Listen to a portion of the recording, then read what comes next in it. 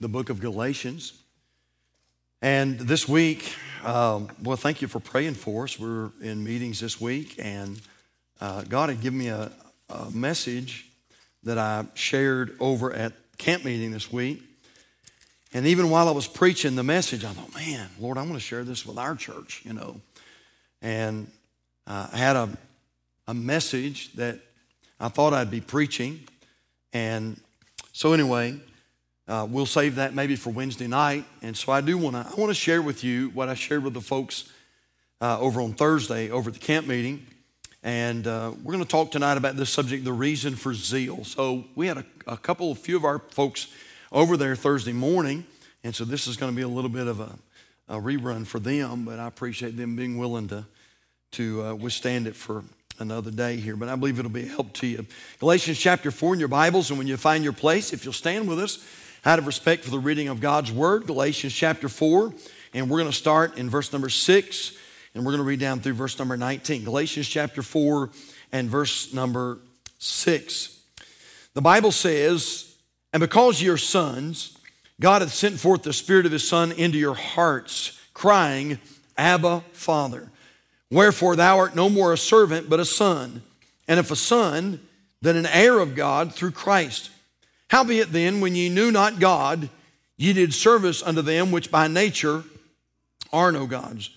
But now after that ye have known God, or rather are known of God, how turn ye again to the weak and beggarly elements whereunto ye desire again to be in bondage? Ye observe days, months, and times, and years." And Paul says here to this church, he said, "I'm afraid of you, lest I have bestowed upon you labor in vain. Brethren, I beseech you, be as I am, for I am as ye are. Ye have not injured me at all. Ye know how through infirmity of the flesh I preached the gospel unto you at the first, and my temptation which was in my flesh ye despised not nor rejected, but received me as an angel of God, even as Christ Jesus. Where is then the blessedness ye spake of? For I bear your record that if it had been possible, ye would have plucked out your own eyes and have given them to me.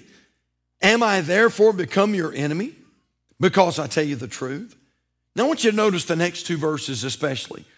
Paul said in verse 17, they, and I'm going to tell you who the they is in just a moment, they zealously affect you, but not well. Yea, they would exclude you that ye might affect them. But it is good to be zealously affected always in a good thing, and not only when I'm present with you. And then he says, "My little children, of whom I travail in birth, again, until Christ be formed in you." You may be seated tonight, and listen, I don't think we're going to be long. My introduction is probably the longest part of the message, and so I've got 3 points I want to try to give you tonight, but when we get to the points, we're almost done. So anyway, just hang in there with me just for a little bit tonight. And I want to, this morning, I really wanted to teach you something about the Holy Spirit tonight. I hope that the Lord will use the message just to challenge us here at Calvary Baptist Church. And so let's talk about this thing of zeal tonight, zeal. So let's go to the Lord and ask God to help us, and we'll jump right into the message tonight. Father, we love you. Thank you so much for the privilege to be here tonight. Lord, what a great day you've given us. Souls have been saved. Lord, I think folks have received some help today. We're so thankful for that. Thank you for giving us of your precious Holy Spirit, for letting us learn about Him this morning. And Holy Spirit, thank you for helping us and giving us thy presence and teaching us the Bible and speaking to our spirit. And we just thank you for all these things that you do for us. Now, Lord, as we try to just give your folks, Lord, some thoughts that you have laid upon our heart this last week, I pray that it'll be a blessing. I pray it'll make sense. And Lord, I pray that you'll challenge us in a great way tonight. And may we be different because of this night, October the 16th and 2022. Father, knit our hearts together as we learn from your precious book tonight. You're wonderful, you're amazing. And Father, we love you and we praise you, and we surely ask you for your power and your liberty tonight. In Jesus' name we pray, and for his sake, and all God's people said, amen.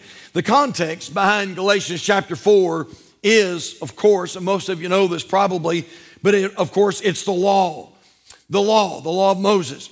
according to Paul's writings here in the book of Galatians, and Galatians chapter 4 specifically, false teachers were zealously, and I think that's a key word, were zealously trying to affect those Christians in the Galatian church. And if you read this, and we read some of those verses tonight, we notice here that Paul talks about he's talking about these that are trying to pull those Christians back under the law. They were desperately seeking to get these new Christians, many of them who were new Christians, trying to get them away from Paul and away from his teaching. And with incredible zeal, they sought to bring these younger Christians back under the law. Notice what he says in chapter 4, verse 17. Paul says talking about these false teachers, they zealously affect you, but not well. And then he says, yea, they would exclude you. In other words, they want to get you away from me. They want to get you away from doctrine. They want to get you away from correct teaching. Yea, they would exclude you that ye might affect them. Now I want you to notice here tonight that although Paul recognizes the zeal of these Judaizers, he does not necessarily criticize it. He does criticize what they're doing zealously, which is trying to pull Christians away from the truth and to get them into error. And so Paul does criticize what they're doing zealously, but he does not criticize the zeal. In fact, he goes on to say in verse number 18, look there with me if you will, Paul says, but it is good to be zealously affected always in a good thing, and not only when I'm present with you. Dale Carnegie said it like this, are you bored with life? Then throw yourself into some work you believe in with all your heart. Live for it, die for it, and you'll find happiness that you thought could never be yours. When I think about zeal, I can't help but think about John chapter 2 and verse 17. That talks about our own Savior, our own Lord. The Bible says there, and his disciples remembered that it was written, the zeal of thine house hath eaten me up. That's talking about the Lord. The zeal of thine house hath eaten me up. Now, I don't know about anybody else tonight, but I'm a little concerned. I'm a little concerned about the lack of zeal in our churches today. The lack of zeal that's in our pulpits today. I mean, it just seems like that little by little, we're losing our excitement about the things of the Lord. We're losing our excitement about Christ and about salvation. And as we said just the other night, sometimes we come in and we sing some of these great songs of Zion, and you know what? It don't do anything for us. Where little by little, we seem to be losing that zeal. And sure enough, it seems that a lot of our pulpits today, a lot of our churches are just deader than 4 o'clock in the morning, and we're losing our zeal. Several years ago, I decided I was gonna take a few classes, a few seminary classes, and so one of those, I was looking over the roster, and I thought, well, I saw homiletics on there, and homiletics is preaching class or public speaking class, and just teaching you how to speak and how to sort of get the attention of the crowd, and well, I had taken that way back in the 80s, and believe it or not, I passed it. But I thought, you know what? It'd probably be a good idea for me to just do a little refresher. And so I'm going to sign up for homiletics, and I'm going to take public speaking again. And this will be good. I know this will be good. And so sure enough, I did. I paid the tuition, and I signed up for the class, and I began the class. And you know what, church? Really, really sad that it was one of the most boring classes that I've ever taken in my life. I literally endured the class unto the end. And the fellow that was teaching homiletics, the guy that was teaching us how we're supposed to arrest the crowd, I hate to say this, but just as dry as sawdust. I mean, just as dry as he could be. Now, that's what I'm talking about. It seems like little by little we're losing our zeal in our churches. I read recently a very sad article that was entitled this, Why I Lack Enthusiasm for the Church. It was written by what we call today a millennial. Now you say, Pastor, what's a millennial? Well, those that were born in the 80s up until the 2000s, I think they're considering to be millennials. Those that are probably in their 30s, late 20s and early 30s. And listen to what he says. It's 11 a.m. on a Sunday morning, 3 minutes late as usual. I slip into a middle back pew and finger my keys restlessly. Did I really need to dress up before noon on a weekend? I'm a college-educated young professional. I love Christ, but sometimes I feel badly because I'm not so excited about his church. I scan the congregants, as usual, mostly senior citizens, and a few younger families, a few sullen-looking teenagers. These people don't know me. I think regretfully, they'll never get me. And does God really need me here? 59 minutes later, we're all out the door. I'm thinking the same thing I think most weeks. Really? Did I get much from that? He goes on to say, I find in the Gospels that the gates of hell are never to overcome the church of Christ. This excites me because I do not have this guarantee for any other entity in my life. I don't want to resent the church. I'm trying to get excited about it. I've been trying for years, but excitement is slow in coming. In Christian periodicals, I notice an influx of diagnostic books authored mostly by middle-aged stalwarts on my generation in church. Where are the young adults? Where have they gone? How can we bring them back? It's true.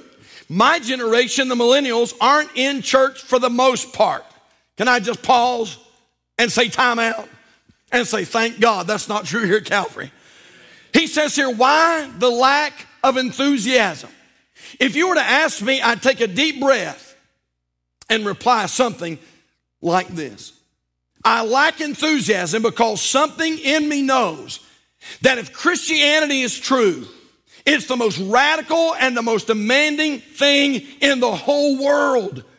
But attending church is the easiest thing I do all week. Shouldn't it be the most intellectually challenging, the most emotionally honest, the most spiritually enriching activity of my week? I'm not saying I want this from church, but something tells me I need it. I lack enthusiasm because I long to connect with the creator of heaven and earth, but those of the church don't pray with this kind of awe. And so secretly I wonder if they really mean it. I lack enthusiasm because my parents were never enthusiastic about the church. I lack enthusiasm because my hard and frank questions are not answered with equal hardness and frankness. And I lack enthusiasm because, listen to this, I just thought this was interesting. He says, I lack enthusiasm because no one has ever asked me to be. Man, I just thought that was interesting. I lack enthusiasm because no one has ever asked me to be. No one expects me to be. And if I were, everyone would be surprised. Now, church, that's really a sad commentary. But I'm going to be honest with you, that's all over America. That's literally all over America. There's a reason that churches are dying. There's a reason that thousands of churches go out of business every single year. And I'm sure there are a number of different reasons, but at least part of it is we've lost our zeal. We've lost our excitement. We've lost our passion about the things of Christ. We have forgotten how good it is to be born again, how good it is to be saved, how powerful this book right here is, how wonderful it is to be a part of God's church. And so we have lost our zeal. I want to tell you something. There's a lot of things about this chapter we could teach, but I just want to tell you, there is one thing this chapter teaches, and that's this, that it is good to be zealous. That's what Paul said in verse number 18. He said, it is good to be zealously affected always in a good thing. It is good to be zealous. Now, I love that. I love that. It's the Greek word zelu, and it means this. It means to exert oneself. To be zealous. What does it mean, preacher? It means to exert oneself. Well, I just want to say, you know what, man, it is high time in America that some preachers start exerting themselves in the pulpit again. Now, I know what they call us. They call us a bunch of holy rollers, and they'll say, man, don't go down to the Calvary. That guy's a nut down there. Well, brother, I might be a nut, but hallelujah, I'm screwed onto the right bolt tonight. Amen. And I want to tell you what, you just go ahead and get excited about your 49ers and your Panthers and your golf ball and your baseball. And I'm not preaching against that stuff, but I'm just telling you, you'll have to excuse me while I get excited about my Jesus a little bit. Amen? I'm telling you, he is worth getting excited about. And we need to exert ourselves. Fellas, all you guys in here tonight that feel like God has laid a call on your life to preach, when you preach, and it doesn't matter if it's behind this pulpit or behind a podium or at a rest home or wherever it may be, make sure that you exert yourself when you preach the gospel of Jesus Christ. Vance Havner said it like this about preaching. Vance Havner said, it's my job to comfort the afflicted and to afflict the comfortable. Dr. Jack Hyles said, preaching is truth set on fire. Ralph Waldo Emerson said it like this: if a man could write a better book, preach a better sermon, or make a better mousetrap than his neighbor, though he builds his house in the woods, the world will make a beaten path to his door. I believe that. I believe that. What's the difference, preacher? It's called excitement. It's called zeal. It's called exerting yourself. Now, you've heard some of these stories that I'm going to tell tonight, but G. Campbell Morgan was a famous evangelist, and G. Campbell Morgan told the story about in a certain town there was a very famous actor that was putting on a Broadway show, and also in that same town there was a crusade that was going on. And every night that actor would play those fictitious roles, and the place was just packed and jammed. And yet on the other side of town, where this gospel crusade was going on, I mean, it was just hard for them to get a crowd. And so one day the preacher went to the actor and he said, sir, he said, I want to ask you a question. He said, every single night, he said, you come here and he said, you depict fiction. And he said, you pack this place out. He said, every single night over here in the crusade, he said, I'm preaching the unchangeable truths of the Word of God, and I can't hardly get anybody to come. He said, can you explain that? And the actor said, sir, that's easy. That's easy. He said, the reason I pack out a house is, he said, because when I act out my fiction, he said, I do it as it's true. Man, I get into it. I exert myself. I get excited about it. I get into my acting. And he said, when I perform my fiction, I do it as if it's truth. He said, you preachers, he said, as you preach the truth, he said, you're so boring that you preach it as if your truth is fiction. A lot of truth in that. I'm talking about exerting yourself. I believe this: if we're going to arrest the attention of a lost world, we've got to start exerting ourselves. You know the story. I've told the story about it was execution day over in the country of England, and there was a fellow that was on the Green Mile there, and it was his day to be executed. The warden came, several guards came, and they unlocked the jail cell. They'd given him his last meal. They're walking him down the Green Mile to the room where they're going to put him to death. And as they walk down, he's got shackles on his ankles and he's got shackles on his wrist. And as they walk down this long corridor to the execution room, there's a priest or a rector or a reverend or something. And he's got a Bible, and he's walking down this corridor with this prisoner, and he's reading about heaven, and he's reading scriptures about hell. And he's just no passion, no excitement, just in a monotone voice, no burden, nothing like that, no tears, and just reading on heaven, reading on hell. They said that all of a sudden that prisoner, getting ready to lose his life, that prisoner stopped right there in that corridor, and he said, preacher, he said, I want to tell you something. Before I go to the electric chair, I said, I want to tell you something. He said, if I believed about that heaven that you're reading, if I believed it was really that great, and if I believed in that hell that you're reading about that's really so terrible, he said, not only would I not read it in a monotone, dead voice, but he said, I'd crawl across England on my hands and knees, across broken glass, and I'd get up on the housetop, and I'd shout it from the housetop and say, hey, you better come to Jesus. You better get saved. You better get saved. Now, church, listen to me. We can debate on a lot of things, but I'm telling you, it is time in America that we get some passion and we get some zeal about serving Jesus once again. Exerting. I'm talking about exerting yourselves when you preach. I'm talking about we ought to exert ourselves when we sing. When we sing. Listen, this ought to be, and it really should, this ought to be a singing church. And I told the folks this week, and it's true. It is true. Everybody who comes and says, Pastor, I want to join with Calvary Baptist Church. We don't do this, by the way, but we probably should. Everybody ought to be required to have to lead the singing for at least a month. And it would change your perspective greatly about the song service.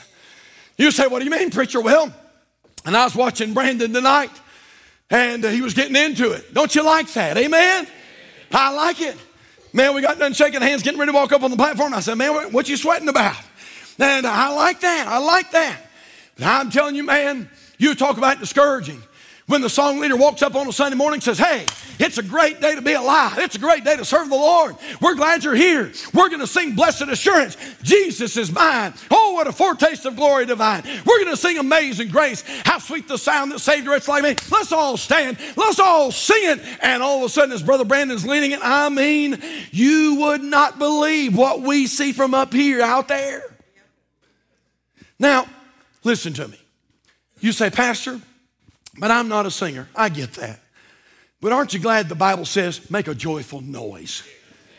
Make a joyful noise. Man, you say, Pastor, I'm not a singer. Sometimes I sing off key. You know what, church? That's all right. It's okay. You know what I believe? I believe that singing and music, I believe it's a sign of spirit fullness. I believe that when you're filled with the Spirit, I believe you're going to have a song. Don't mean you can sing, but I believe you're going to have a song. And when we walk in here on Sunday morning and Brother Brandon says, hey, let's all stand, let's all sing. You know what? We ought to jump up and say, well, you know what? They just sing way too much. I've heard that. They just sing way too much. Are you kidding me? Listen, what we ought to do is jump way up and say, hallelujah, I get to sing the songs of Zion today. Hey, I'm going to exert myself. I'm going to use some zeal. I'm going to exert some passion as I sing today. You say, preacher, you're crazy. You need to calm down. You're going to have a heart attack. Well, what a way to go, amen. Church, I'm telling you, you know what? We are, unfortunately, a lot of churches are just dead. Hey, choir, you did great today. You did just wonderful. I'm telling you, I love you. I'm so proud of you. And I want to say this, you know what? Do it like that all the time. Man, every time you walk out of those doors and you walk up this ramp or come up these steps over here, man, you ought to walk into the choir loft saying, oh, Holy Spirit, fill me. Holy Spirit, fill me. Holy Spirit, fill me. Holy Spirit, fill me. Holy Spirit, fill me. Holy Spirit, fill me. And when Brother Brandon tells you what you're going to sing, oh, choir, I want to tell you something. Just rear back. I mean, just rear back and just muster everything you can muster. You say, well, preacher, what's the person in front of me going to think? Who cares what they think? Man, just exert yourself when you sing. Exert yourself when you play an instrument. Hey, I'm talking about zeal. I'm talking about passion. Hey, we ought to exert ourselves as we welcome folks to the church. Listen, I was so proud. I was so proud of Brother Nelson this morning. And I don't know how many of you saw that this morning. But right about the time the service was starting, that little lady came in a walker. Did y'all see that? She came in. And a lot of the seats had Bibles and stuff in them because the choir is up here. And she didn't know where to sit. And she was looking for a seat. And I love it. I saw Brother Nelson pop up. And he said, right here, here you go, right here. And that little lady was able to, amen, yeah, amen, that's what I'm talking about. Hey, that's how it ought to be at Calvary Baptist Church. Listen, you know what? As people walk in these doors, we ought to exert ourselves in welcoming them. You say, well, Pastor, they don't look like I look. Their hair it's not the same length as mine. They've got tattoos. Well, you say, preacher, they've got body piercings all over them. I want to ask you a question, church. How are they ever going to learn if we don't get them to Jesus? How are they ever going to learn? And by the way, how are they ever going to get to Jesus if they keep going to church after church after church and they keep booting them out because they don't look just right and don't smell just right and don't act just right? I'm telling you, hey, there ought to be a church somewhere that says, hey, we are going to exert ourselves when it comes to welcoming the community in. Hey, man, I'm talking about zeal. That word zeal means to exert. We ought to exert ourselves when we minister. You say, Pastor, all I do is teach Sunday school. What? You know what? Seriously, if that would ever be somebody's attitude, well, that's all I do. It's no big deal. Well, you probably need to resign and let somebody else teach Sunday school. Because it's a big deal. You say, preacher, I teach third grade boys. What's big about that? Let me tell you what's big about that. That third grade boy that you're teaching right now and pouring into right now might be the next pastor of Calvary Baptist Church. He may be the fella that leads this church on. You never know. Boy, you think about that.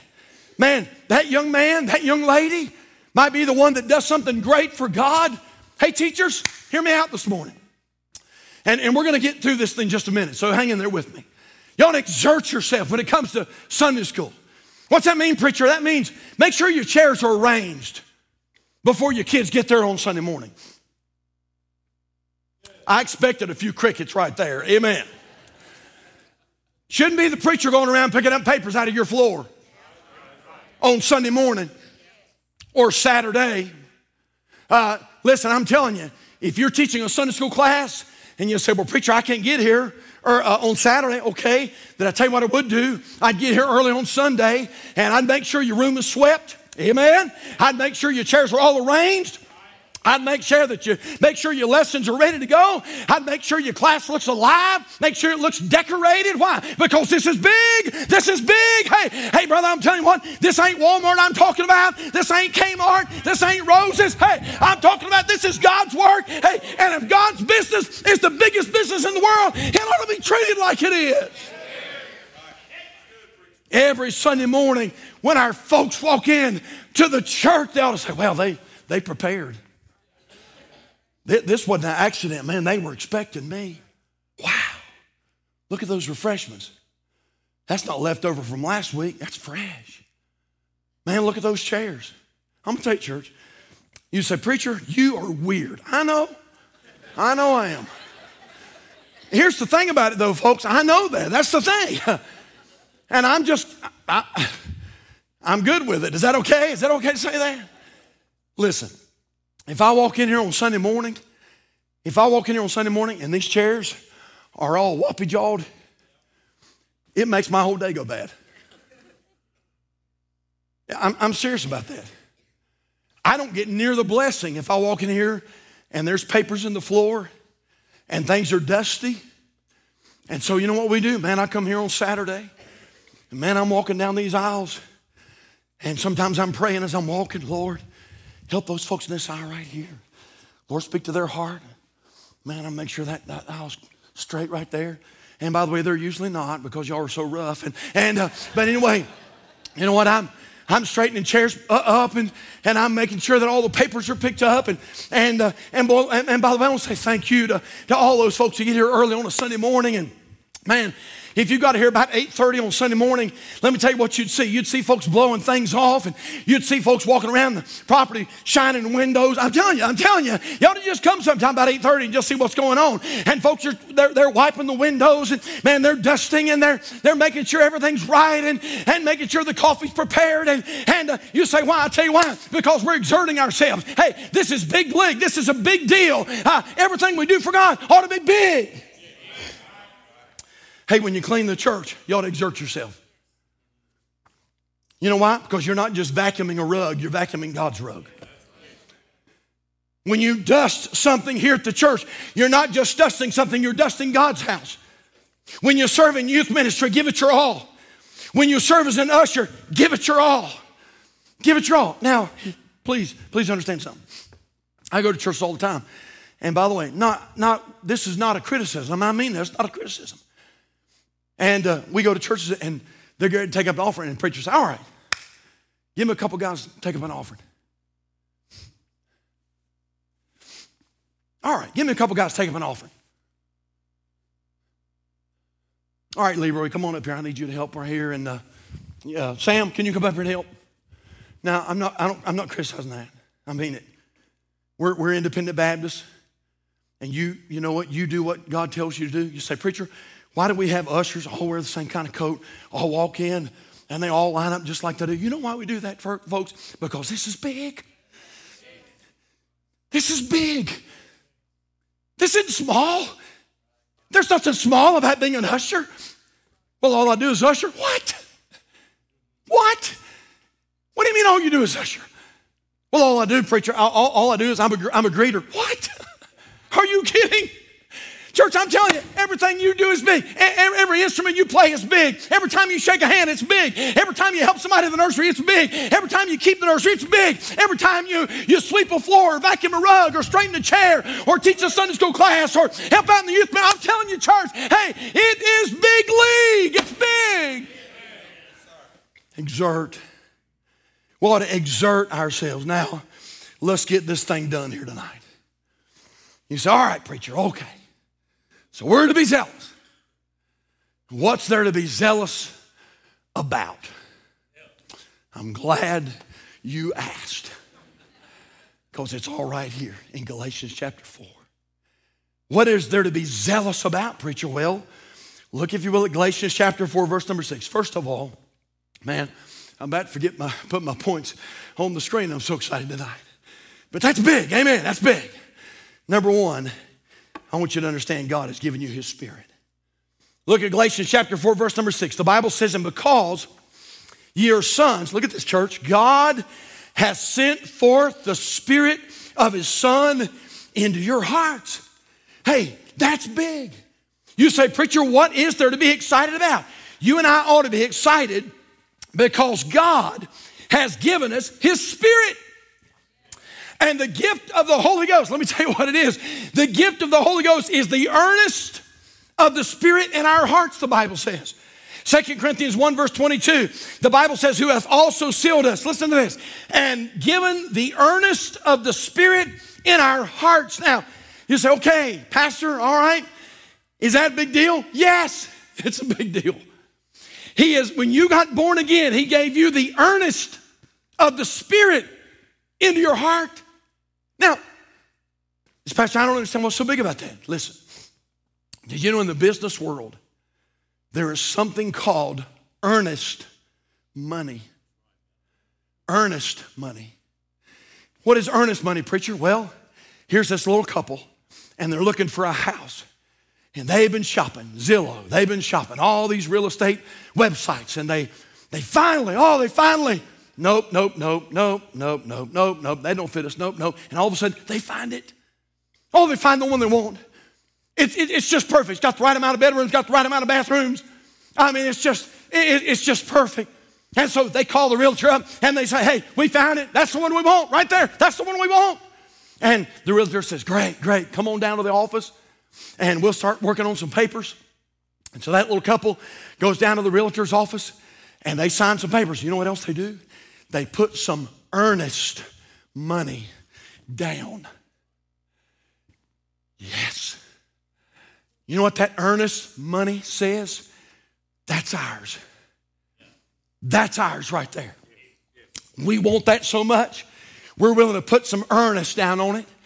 And we are putting this earnest down because we want you to know we are coming back to claim what is ours. Did you know that when you got born again, the Bible said, yep, you're feeling it now, aren't you? God sealed you with the Holy Ghost of God. It's called the earnest of the Spirit. You know what God, you know what God was saying? God was saying, hey, I want you so bad. I want you so much. I saved you so good. I've sealed you. And he said, I got some news. I'm coming back one day to get what is mine. Hey, hallelujah, church. He's coming back for us. Now, that's worth getting excited about.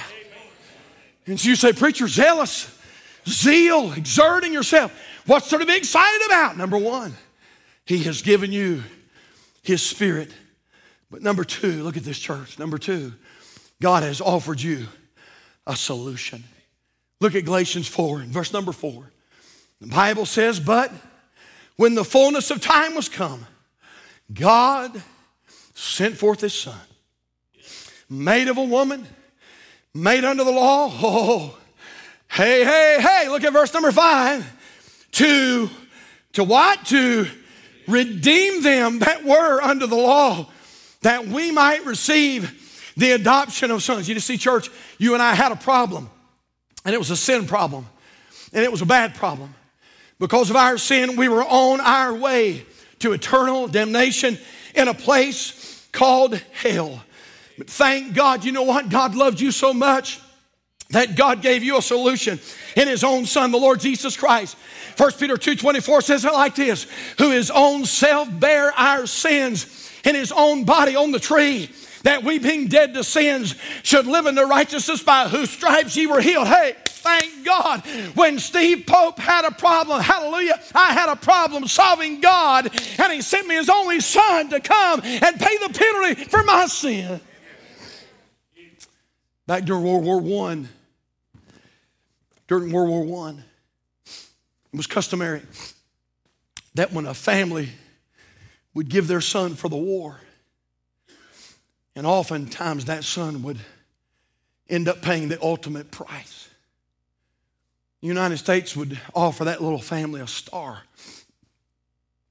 And they would take that star and they would post that star on the window, the front of their house, and a window in the front of their house.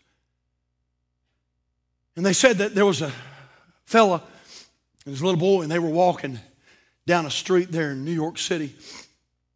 And said that night the little boy began to look in the windows, and he noticed the stars.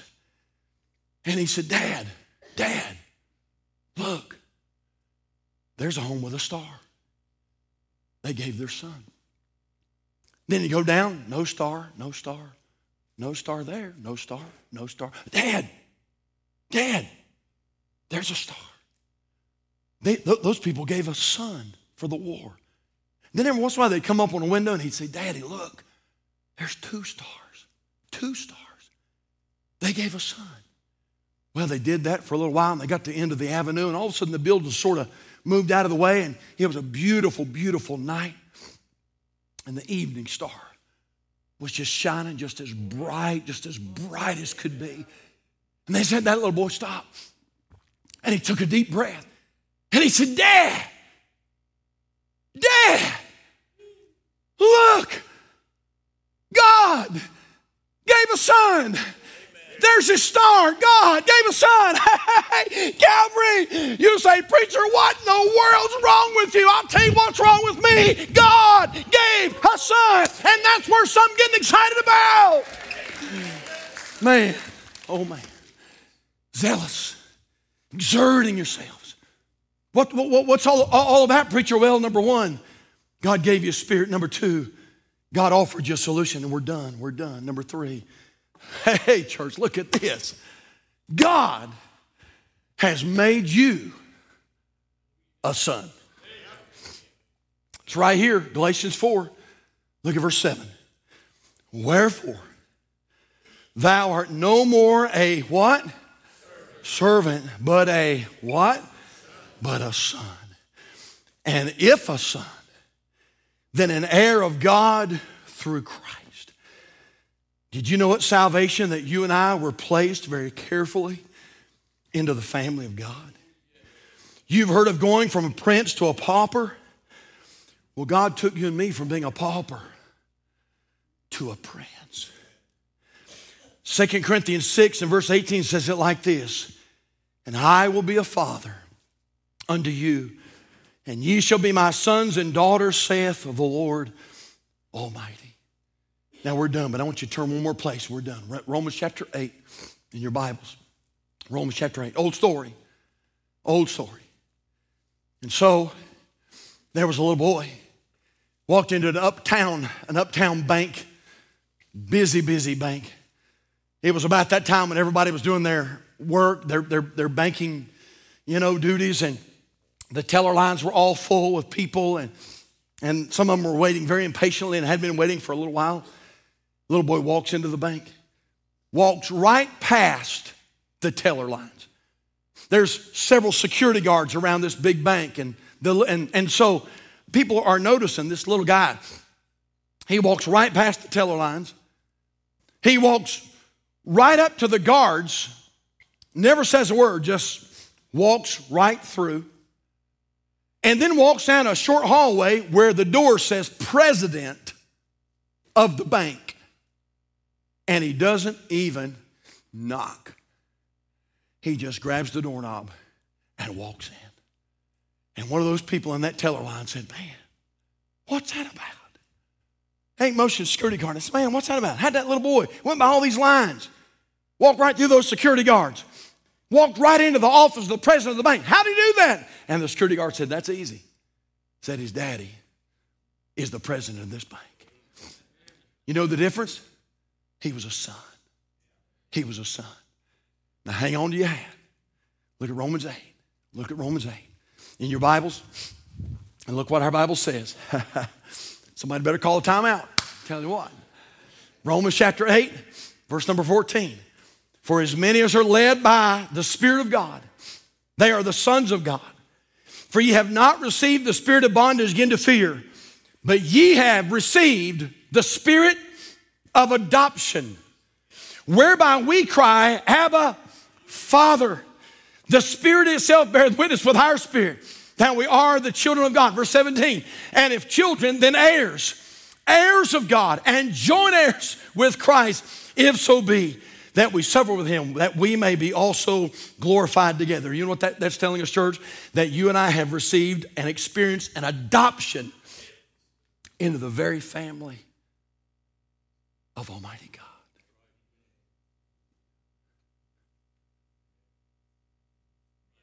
What's going on at Calvary? What's those people's deal down there? Why does that choir sing like that? Why does that guy get up and lead the music all over the place? Why does that preacher act like a maniac? Why did I come in that place that's clean and it's arranged? Why after the service are there people vacuuming and dusting and running dust mops? What's that all about? It's big. And it's big because we've been adopted into the family of God. Little mama calls her husband at work. And she says, honey, I hate to bother you, but we've got a problem. And he said, well, honey, what's going on? She said, well, and she said, our little boy come home from school today and said, man, he is upset. He's upset so bad. And she said somehow some of the kids at school, they found out that he was adopted. And all day long they've been ragging him that you're a little adopted kid, You don't really have a mom and dad. Those people you live with, that's really not your daddy and that's really not your mom. And boy, he just came home just as low could be. Crying. And his mama called dad and said, listen, honey, if you can get off early, I need you to come home. So sure enough, the dad gathered his belongings up and he said, I'm going to have to take off a little early. And he drove home. And sure enough, he got home. There's that little boy, and he's just all to pieces. I mean, just crying. And mom and dad get right there close to him. And he says, Daddy, Mama, he says, is it true? Well, they never had told him. They wanted to wait till he got a little older so he could understand it. So they'd never told him. And he said, Mom, Daddy, is it true? Is it true? Am I adopted? And his daddy said, honey, it is true. And man, the waterworks turned on. And he said, y'all are really not my mommy and daddy. He said, hold on just a minute. Hold on just a minute. He said, that day, we came down to that adoption agency. He said, there's something you need to know. He said, me and your mama, well, I'm telling you, man, somebody better open the door. Whoa. He said, there's something you need to know. He said, your mom and daddy, we'd been praying. God would give us a child. And they said, honey, that day we came down to that adoption agency, you understand that there's little boys and girls all over the community that wanted a mom and daddy. But they said, when we came down there that day, we chose you specifically. And we brought you into our family. And you became our son, and we became your mom and dad. And little boy, he got a glow on his face. He said, Daddy, that makes us sort of special, don't it? And he said, you better know it does. That's special. That next day he went back to school. And those kids, like they do sometimes, those kids met him. And they said, there comes a little adopted boy. There he comes. There comes a little adopted kid. And boy, he got some holy boldness. And he decided to exert himself that day. And he said, let me tell you something. He said, when my mom and daddy came down to that adoption agency, he said, they chose me specifically He said, when your mom and dad got you, they had to settle for what they got.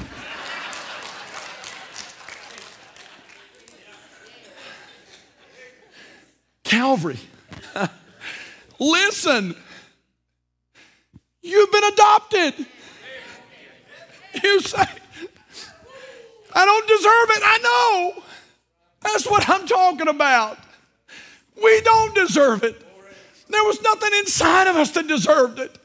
We don't deserve the grace of God. We don't deserve the mercy of God. We don't deserve a street of gold and gates of pearl. I'm telling you, we don't deserve what we're experiencing here tonight. And yet there is a holy, holy, almighty God that looked down through the corridors of time and said, I want you. I want you. And he saved your soul. Whew. Anybody think there's anything to get excited about? Oh, yeah. Next time you sing, remember you've been adopted. Next time you vacuum, remember you've been adopted. Next time you stand in front of that Sunday school class and teach, remember you've been adopted. Adopted. Father, we love you. Wow. Wow. What a God. Lord, I wish I could explain it to this crowd somehow, but I can't. Doesn't make any sense. Outside the grace of God, we've been adopted. He is worthy of us exerting ourselves. He is worthy of us being zealous. God, he's worthy. Lord, would you do this tonight? Would you give us a new kind of singer? God, would you do this? Would you give us a new choir tonight? Father, how about this? Would you give us a Sunday school teacher that's going to walk into their class next Sunday with a new fervor? Give us a rest home preacher that's going to preach like they've never preached before. God, give us servants in this church that from now on, every time they walk in here, they're going to say, man, this is big. This is big. Because I'm a son. Our heads are bowed, our eyes are closed. Why don't we stand tonight all over the house? Our heads are bowed. Can I ask a question real quick? First of all, how many here tonight would say, Brother Pope, preacher, if I died tonight, I know beyond a shadow of a doubt, I know that I'm saved and I'm going to heaven when I die. If that's your testimony tonight, very quickly and quietly, would you just slip your hand up tonight? You'd say, preacher, that's me. Hallelujah. I'm a son, adopted. Amen. You can lower your hands. Is there anybody here tonight that hasn't been adopted?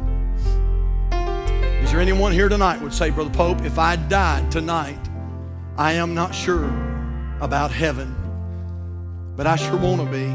Preacher, I sure want to be. Is there one like that anywhere tonight? You'd let me pray for you. Right now, you'd slip your hand up. You'd say, preacher, I am not sure that I'm saved.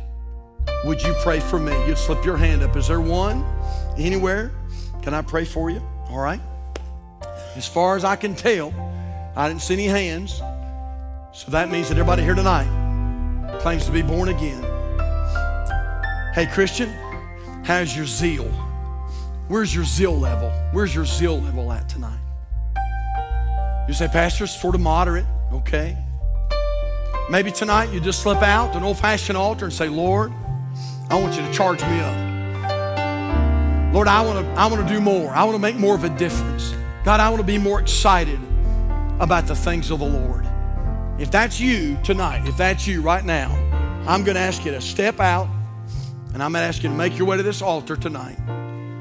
And you tell the Lord that, Lord, I want you to renew my zeal tonight. Lord, give me a passion and an excitement like I haven't had in a long, long time. That's right. Who else? Who else tonight? God, give me a newfound zeal. Lord, help me to exert myself in everything I do, regardless of what it is, if it's for the Lord. God, I want a zeal. I want to be zealous about the things of the Lord. That's right. That's right. Folks are coming. How about you? Would you come while we wait?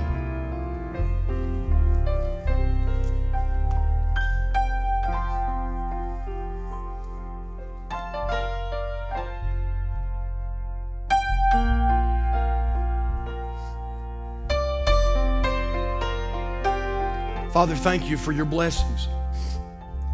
Thank you for speaking to us tonight. Thank you for reminding us of what there is to be zealous about. Thank you, Lord, that we're adopted into the family. Father, we're not a servant. We're a son. We're a daughter in the family of God. Oh, God, I pray, please, that you'd put a hedge of protection around this church and around this work. And Father, I pray that we would be as zealous and excited as we've ever been in our lives. Father, tonight, have your way. Bless these that are in the altars tonight. And God, help us to be passionate about serving Christ.